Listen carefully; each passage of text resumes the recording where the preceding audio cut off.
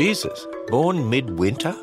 This is Ken Ham, a producer of the chronological Bible program Answers Bible Curriculum. In the Bleak Midwinter is a more obscure Christmas carol than others we've looked at this week. Its theme is how the Lord Almighty, adored by angels, condescended to come and arrive in the most humble way, laid in a manger. Now, this song features elements not mentioned in Scripture, such as animals surrounding Jesus, Mary worshipping him, and a stable. It also places Jesus' birth at midwinter, but no one knows for sure.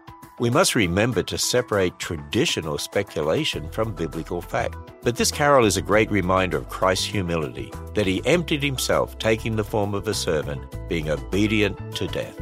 Find resources to equip you to defend God's Word when you visit us at AnswersRadio.com. You'll find answers to your questions, encouragement, and more at AnswersRadio.com.